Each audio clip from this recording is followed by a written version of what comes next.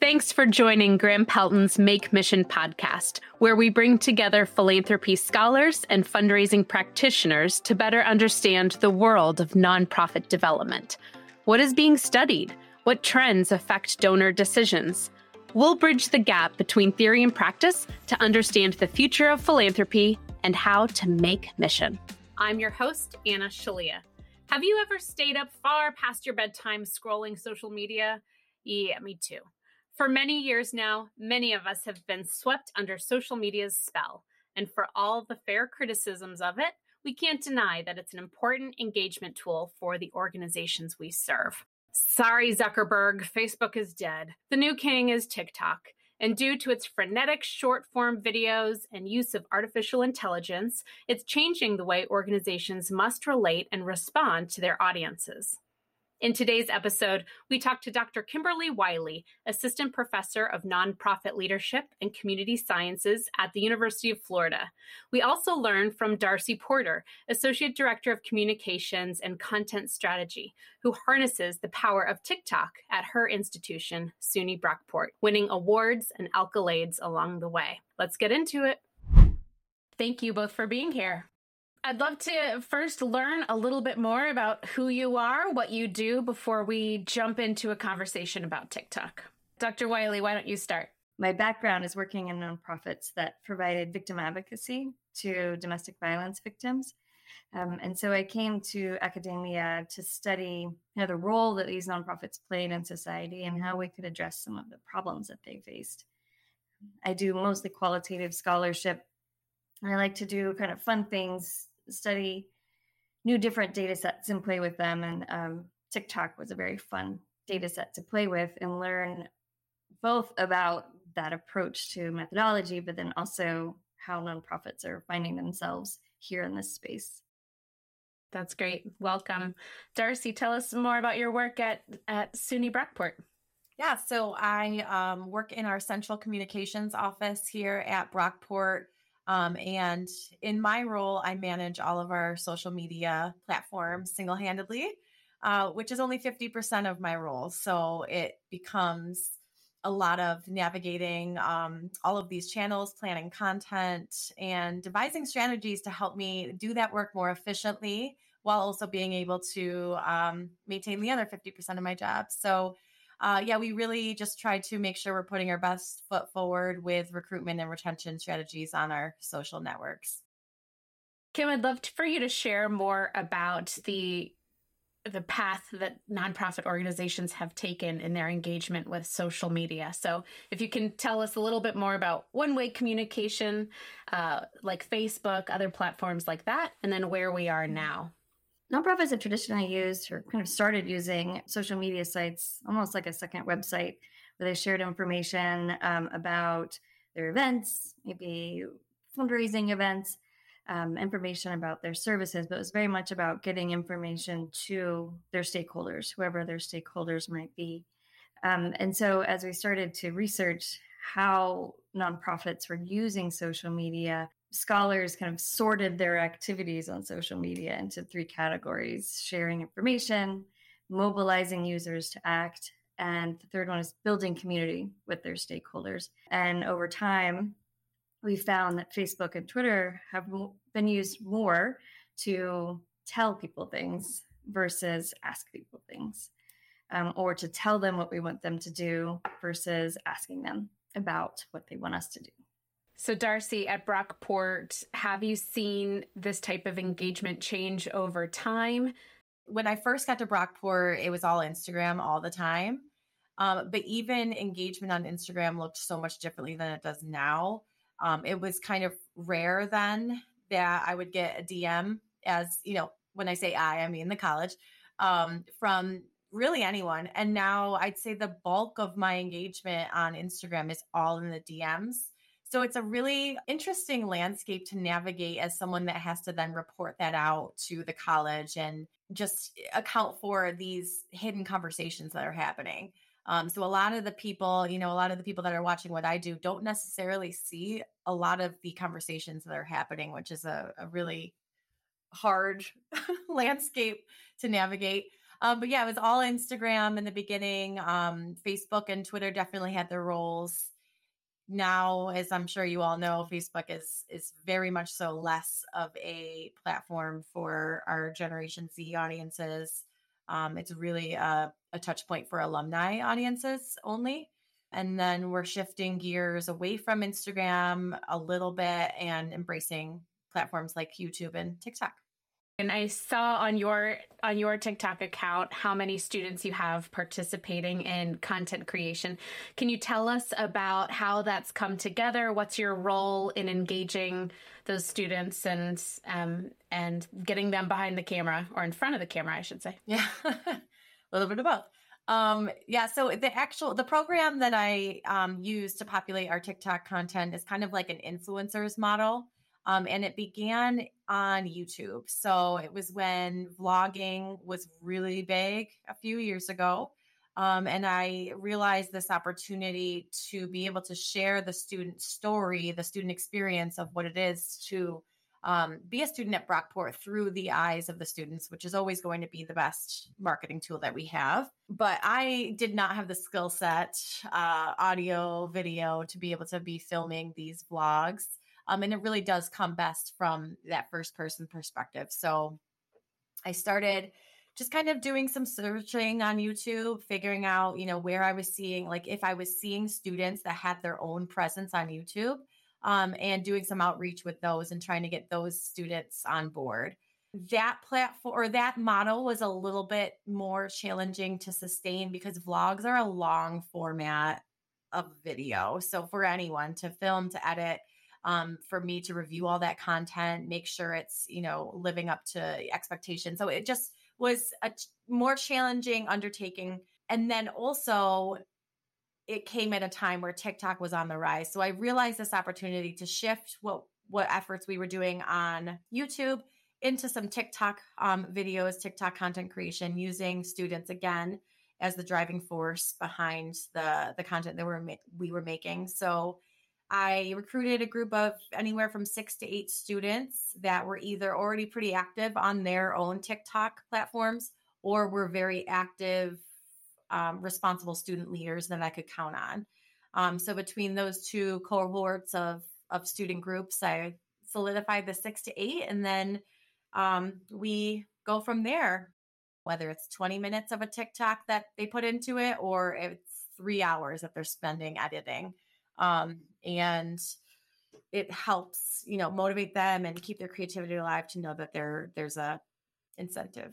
Kim, I'd love to take a deep dive into a recent study that you published, Engaging Stakeholders on TikTok, a multi-level social media analysis of nonprofit microvlogging. This appeared in Public Administration in early 2022. I'd love to hear how this study came together and just learn a little bit more about what you all uncovered.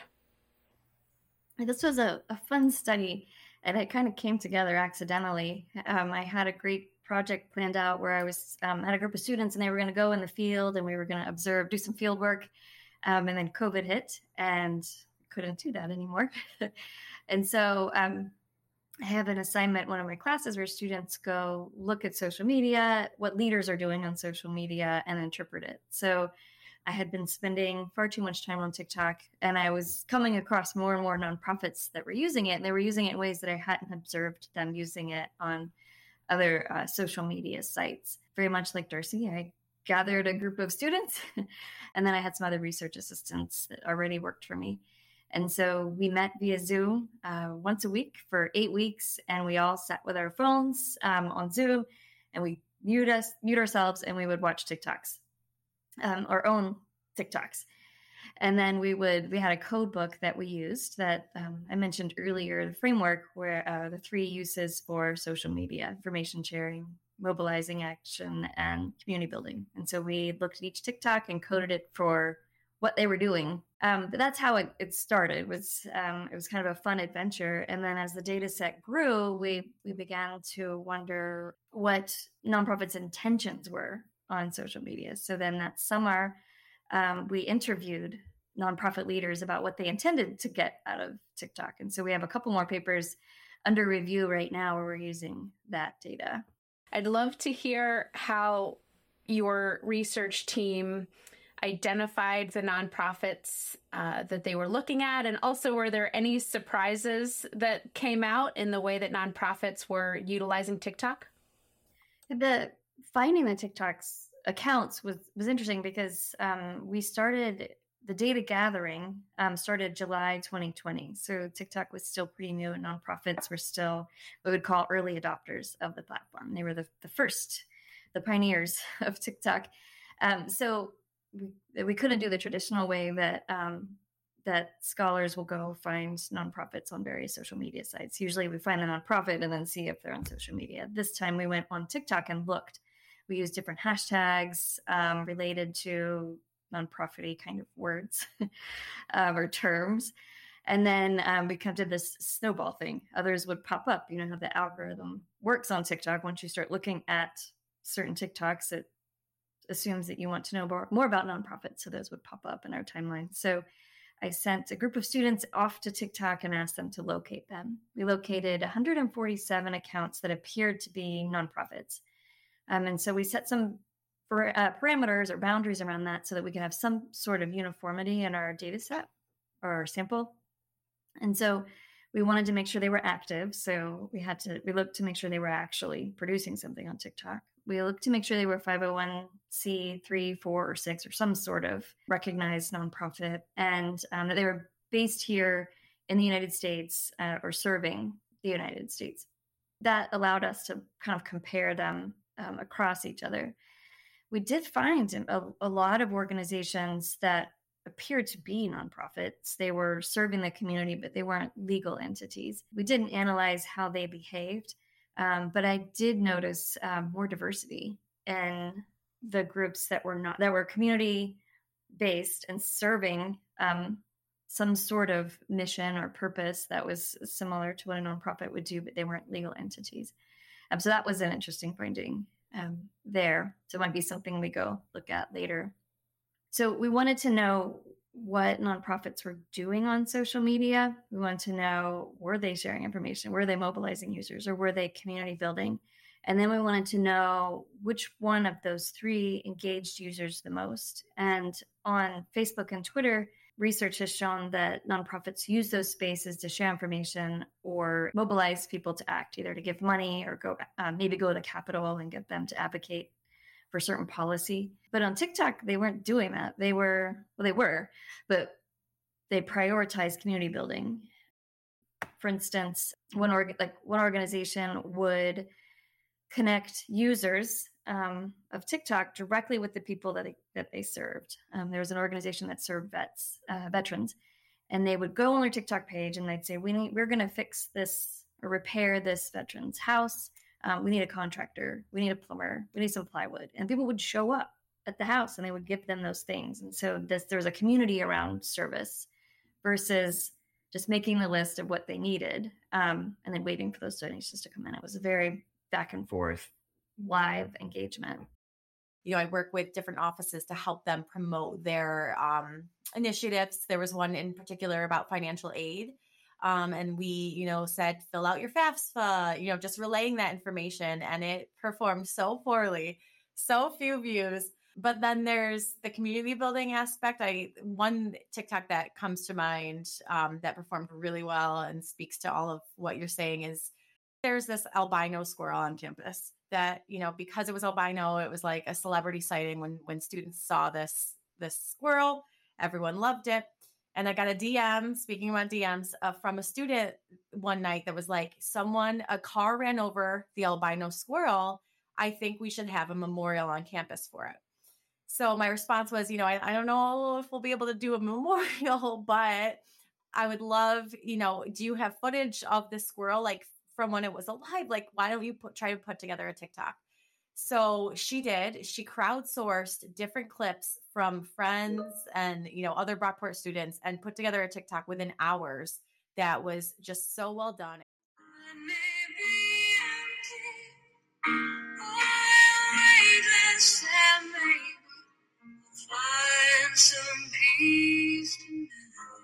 So it just speaks to the fact that when there's something that can build community and it like really resonates with the student body, it will. And the algorithm of TikTok is just wild like that it just, it picks up somehow on activity. If it's starting to gain engagement, then it blows up even more.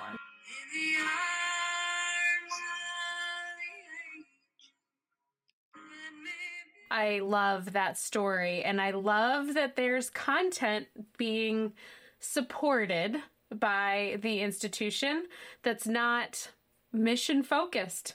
I mean, the albino squirrel, rest in peace, is not part of the mission of SUNY Brockport, but what a beautiful engagement story. And I'm sure that there was, recent alums that maybe knew of the squirrel. Oh, absolutely. Yep. It was, not only was it supported, my supervisor at the time encouraged me to submit that TikTok specifically as part of an award that we were submitting for through the Rochester Public Relations Society of America. So yeah, it's that kind of thing that you do need buy-in sometimes from campus partners.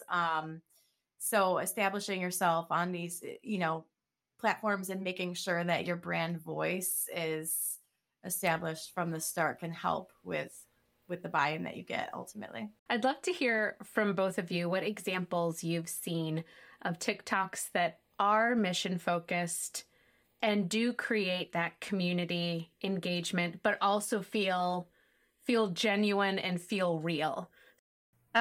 There's a museum in Sacramento, the Sacramento Museum. They had pivoted really quickly in that summer of 2020, and they started providing like their educational lessons on TikTok. And so back then it was just 60 seconds was the max. And so they would go on site to like a cemetery. And so the museum curators or whatever their role was, they would tell the stories of Sacramento, the history of Sacramento. There was a man who would, he would show how the printing press worked from the old newspaper office. And so they continued their lessons in the community about Sacramento history because people couldn't come in. And so they provided it to their members online. And those were really fun. They showed up on my timeline all the time after I liked a couple of videos. So I know a lot more about Sacramento than I otherwise would. Here at the Sacramento History Museum, we have a press that's not a printing press. It is our press penny machine. Here's how it works.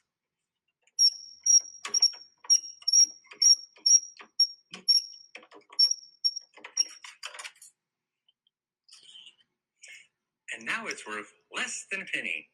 And then another one was ArtSphere in Philadelphia. They serve youth in art through art means. And so they started providing lessons on TikTok, art lessons. And there was often not a face to their account. It was just this camera over a piece of paper or whatever piece of art they're working on. And then they just taught these 60-second lessons on how to do whatever art, whatever art medium or art skill they were trying to teach. And then and it was clear that they were talking to their members or their existing stakeholders because they would tell them through like the caption to go get the template from their website. But it wasn't a whole lot of information about these are our services. This is what we're doing. It was just assuming they already knew the people that were following them and assuming that they knew how to go to their website and find what they were looking for. And we have this one food service worker. She works in one of our dining halls, elderly woman. And she is just like the GOAT of Brockport, the greatest of all time of Brockport.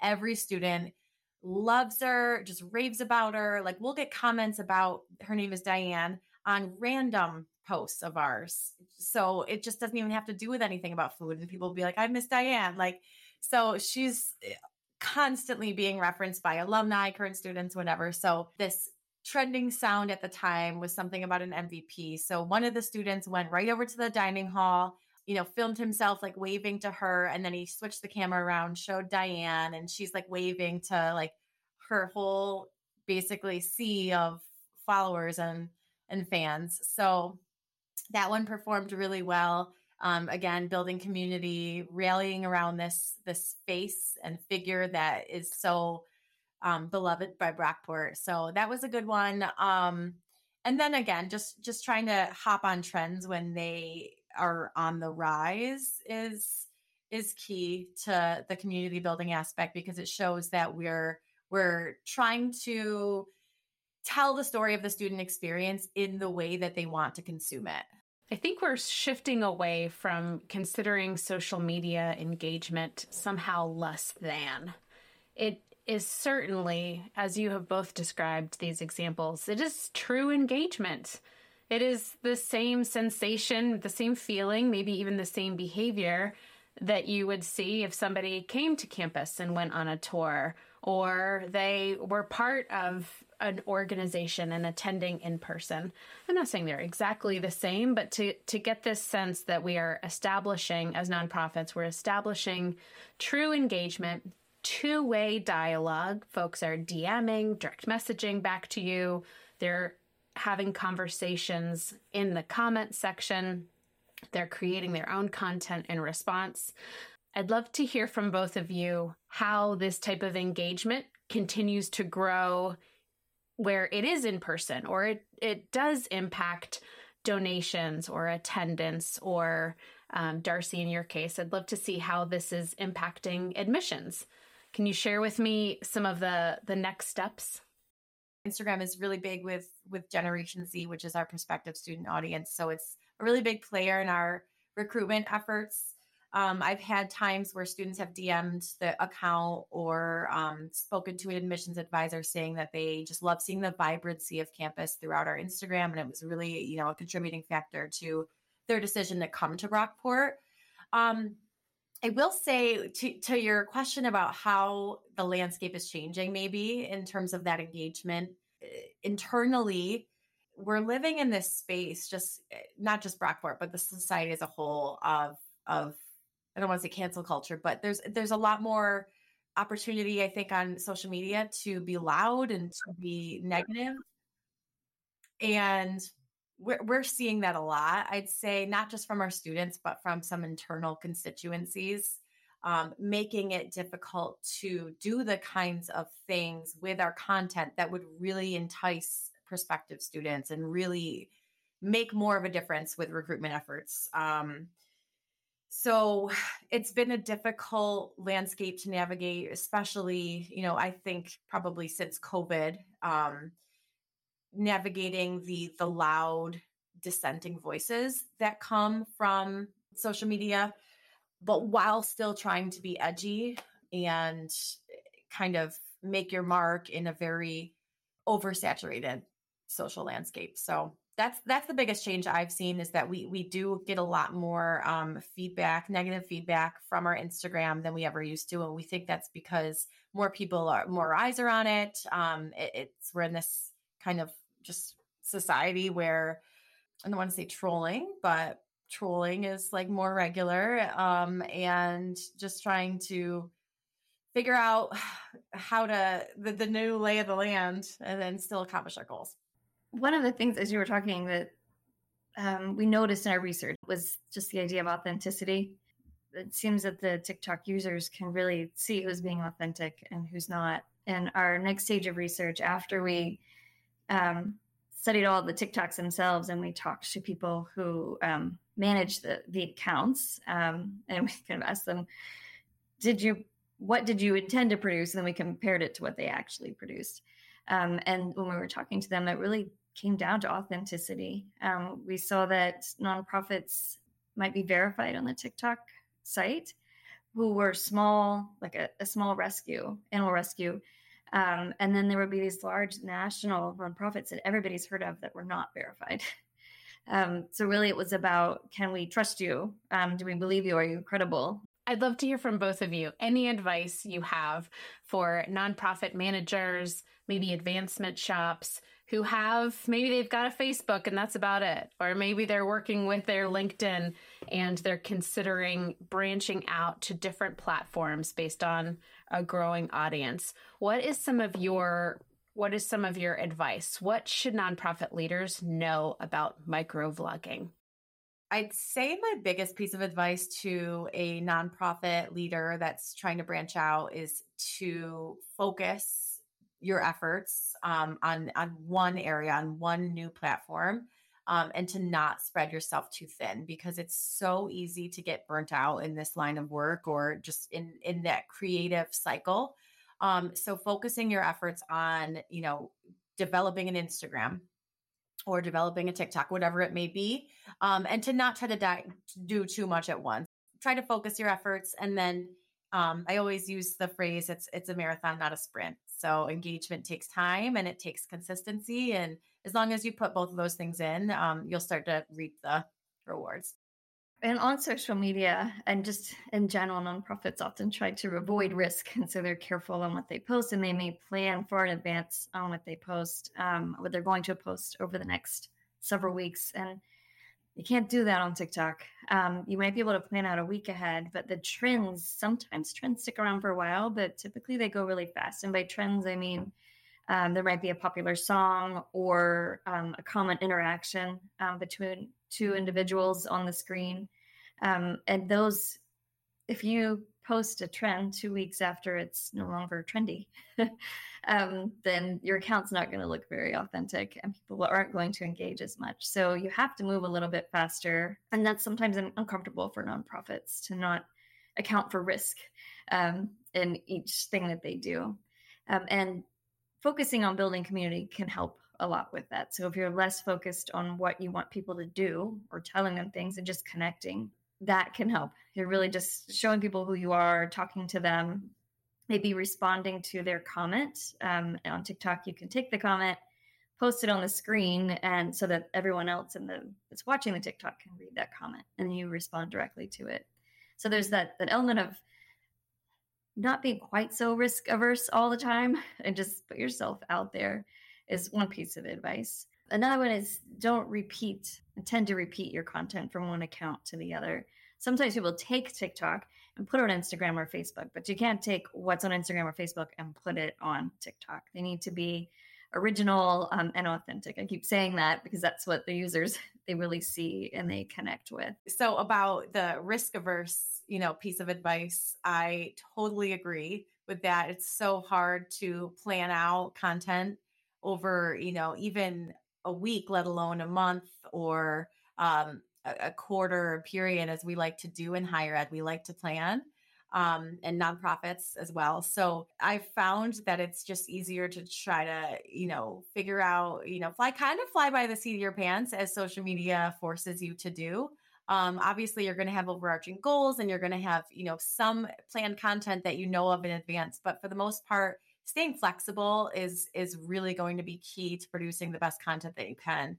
And knowing that things are going to change every single day, and just riding the wave of it all. I love your advice for nonprofit leaders. I love the sentiment that TikTok engagement requires a little bit of risk, putting yourself out there in an authentic way. Cam, I'd love to hear from you how that differs from traditional nonprofit marketing from 10 years ago. What are some of the major differences here? What are the hardest obstacles for more traditional nonprofit marketing leaders to overcome?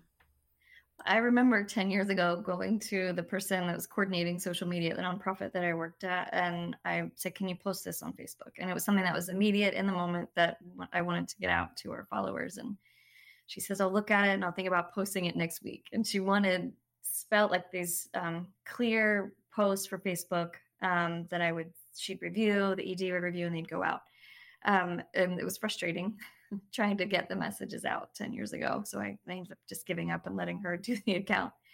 But what got me interested in this, one of the first TikToks that got me interested in this, was a nonprofit that was posting a video of a turkey on a couch, and it had some trending music. And I'm like, what is this nonprofit doing? Like, there's a turkey on a couch, because there was some sort of rescue nonprofit.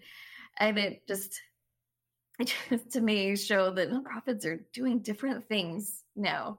I am certain that they didn't set up a video planned ahead to have this turkey on the couch. It's all about catching what's in the moment. What are we doing right now? What's going on in our nonprofit that we're doing today that might interest the people on TikTok? They may record it today and post it later, but it's all about capturing what's in the moment so that the viewer or the user, stakeholder, feels like they're at the nonprofit with them today. So if they're at maybe the animal rescue, they know the cats by name already because they've seen them on TikTok, and they've seen the nonprofit CEO in there with this particular cat, and they know that cat's their behavior or their personality.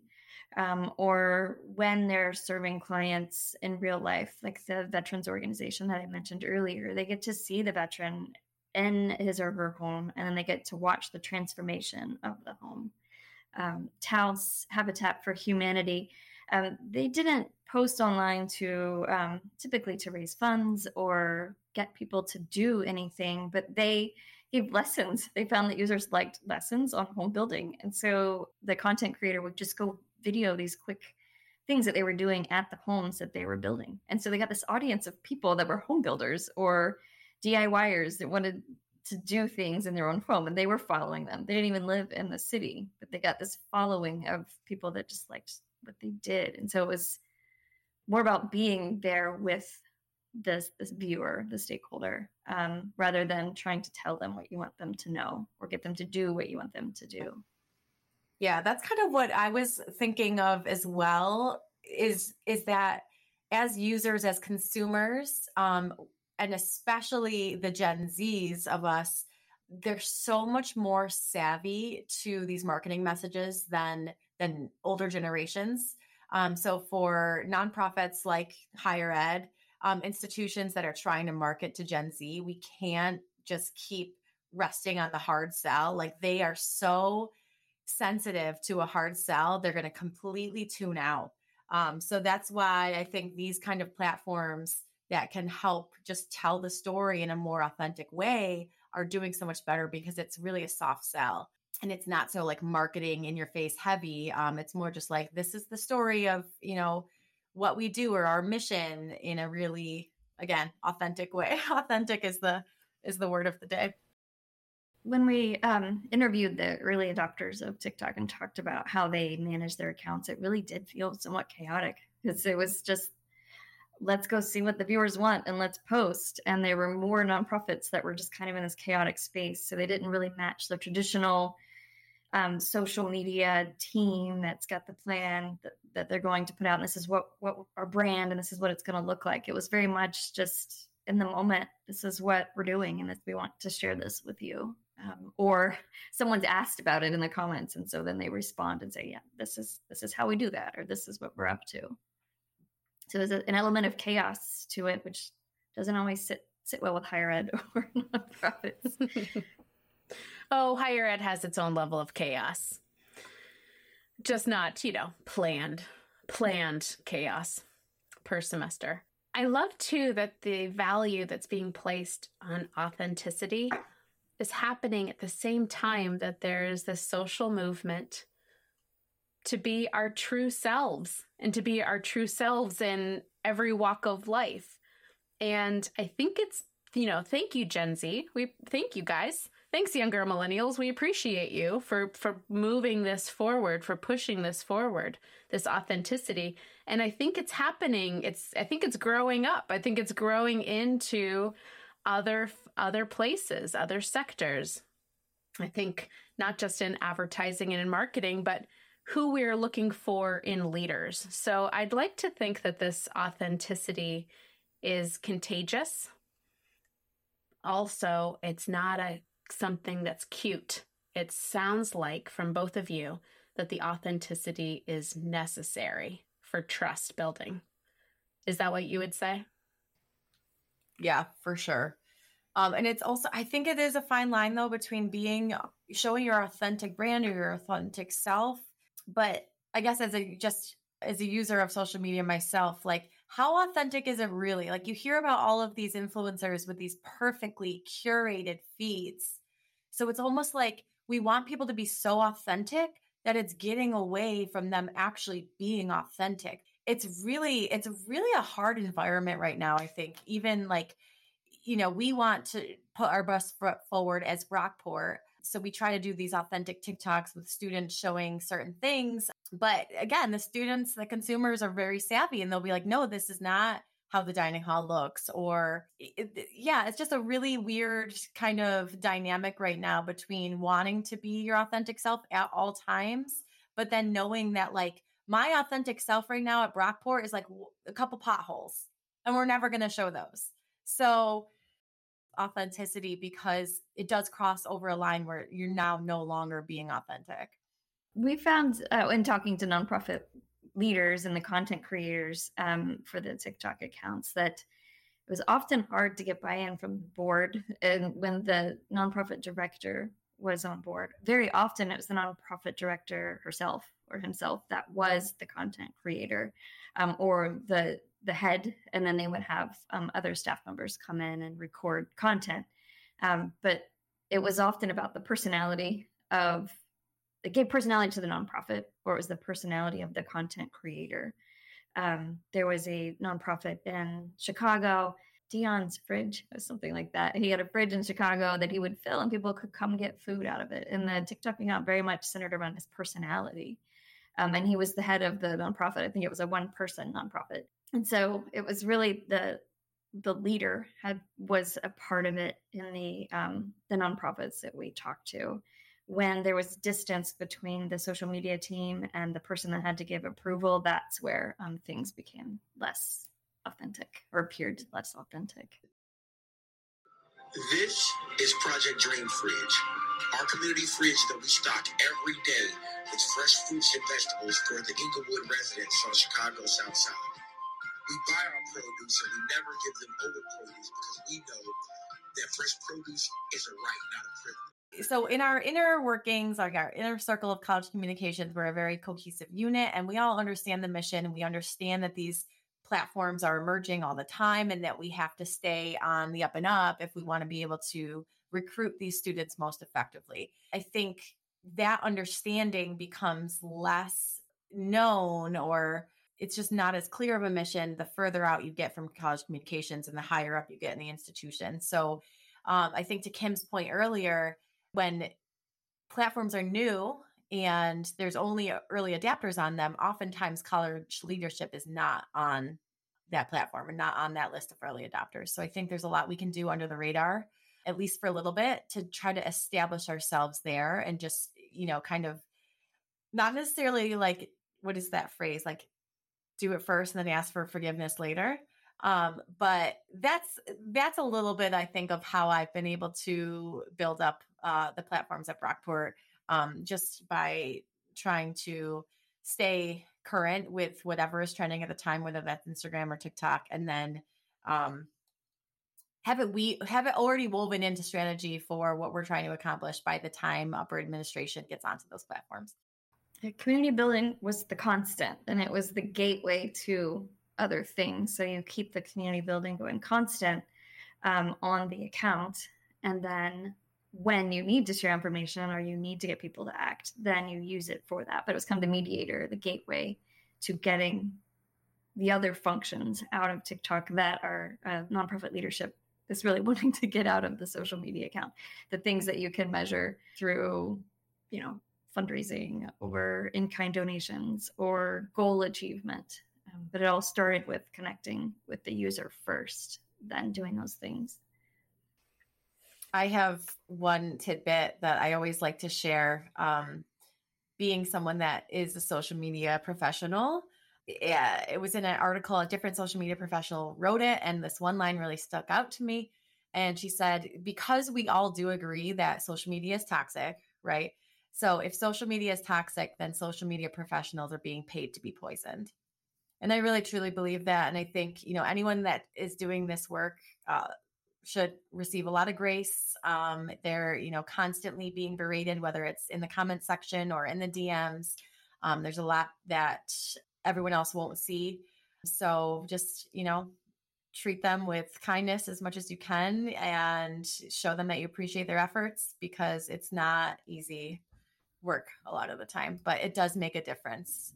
In terms of community maintenance, it was something that nonprofits, that was part of the TikTok management. It's something that they would do every day, particularly the LGBTQ serving organizations. They wanted to make sure that their members felt safe in this space. And so that was a daily task.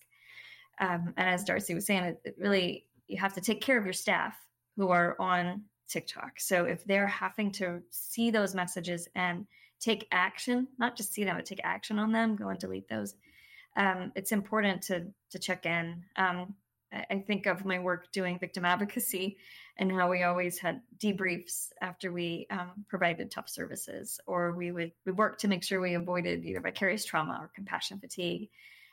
We didn't get into that in these interviews. However, that would be how I would advise to handle it, is to treat this activity on TikTok where you're building community as something that isn't just belonging to the content creator or the social media manager. And so it's a daily thing and something that the staff member needs to be supported in.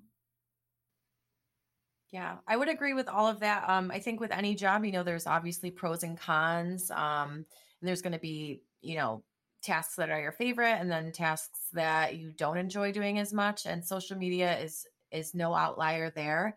While it can be, it can weigh you down and it can kind of be draining at times. It's also, there's that aspect where you get to be creative every day at your job and it's fun and you get to think outside the box. So as much as it might seem like a deterrent to university or nonprofit leaders, that there is that toxicity in these platforms, it's also, a really engaging and rewarding job to be able to do. So two sides of two sides of the coin there.